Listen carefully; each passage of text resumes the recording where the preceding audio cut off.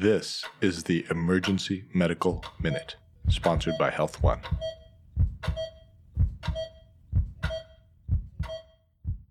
The Emergency Medical Minute is excited to announce that we are now offering AMA, PRA, Category 1 credits via online course modules. To access these and for more information, visit our website at www.emergencymedicalminute.com/CME-courses, or simply click on the link in our show notes and create an account. Okay, so we're going to do a quick medical minute about something that's super ubiquitous in the ER, which is pain, right? So around 70% of the patients that you see are here because they've got something that hurts, right? So how would you describe pain? What's the reason why we get pain? Great, crickets. Perfect. So here's how you should think about pain, right? So a big part of the reason why we have an opioid epidemic is because we were all taught that pain is the enemy, that no matter what, we had to get the patient's pain down, and we had to focus and obsess about pain, right? And we made this whole 1 to 10 pseudoscience score that talks all about pain. And really, we have these faces that you point to, and you say, would you rather be the face that's crying or the face that's happy, right? And everyone wants to be the friggin' happy face. And then we gave them enough narcotics that they were happy, or at least indifferent to the fact that they were in pain.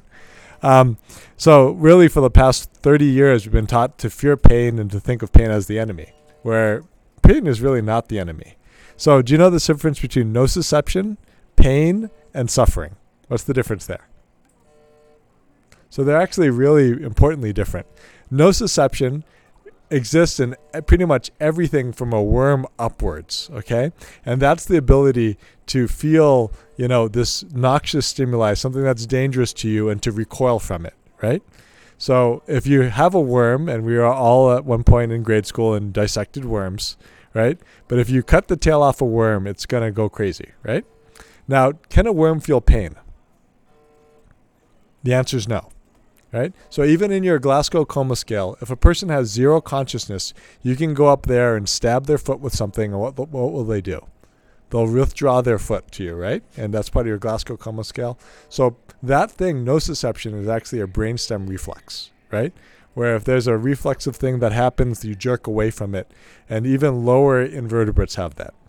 So pain is nociception plus cognition, okay? So if you touch a stove, you'll go, oh shit, my hand hurts. And you'll look at it and say, well, I shouldn't touch that hot stove, right?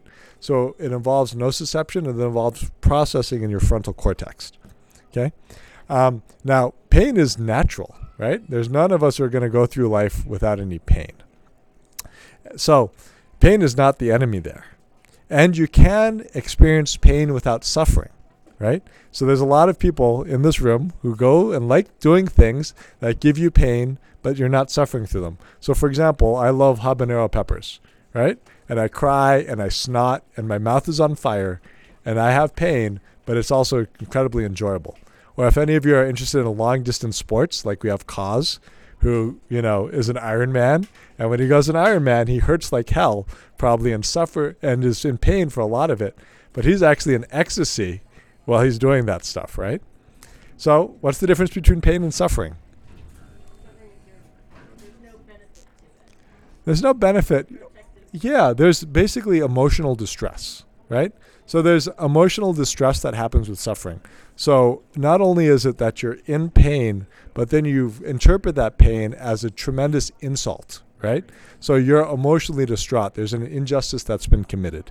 And all of these correlate, by the way, to different parts of your brain, right? So nociception is peripheral nervous system reflex. Pain is frontal cortex cognition. I understand that I should not be doing that because it's causing me pain. And then suffering involves your limbic system, which is the emotional component of your brain, right? And we actually cause suffering in medicine when you don't coach patients that pain is normal.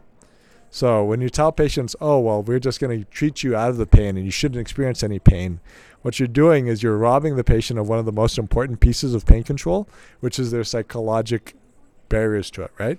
So if you have a pregnant lady and you say, hey, you're going to give birth, it's not going to hurt at all, don't worry about it, right? And she gives birth to her first baby, she's going to be not only emotionally distraught, but thinking something is terribly wrong. But instead, we coach pregnant women, hey, this is going to hurt like hell, but it's natural, it's okay, and at the end, you're going to have a friggin' baby, right? So we coach women through this all the time when it comes to childbirth and natural things. And the big switch you have to do is pain is not the enemy. Pain is a guide. Suffering is the enemy. And one of the ways we can relieve suffering is by learning how to discuss pain better with patients. Okay? Okay, cool. Quick medical minute / philosophical diatribe. We are on a quest to provide the world with free medical education.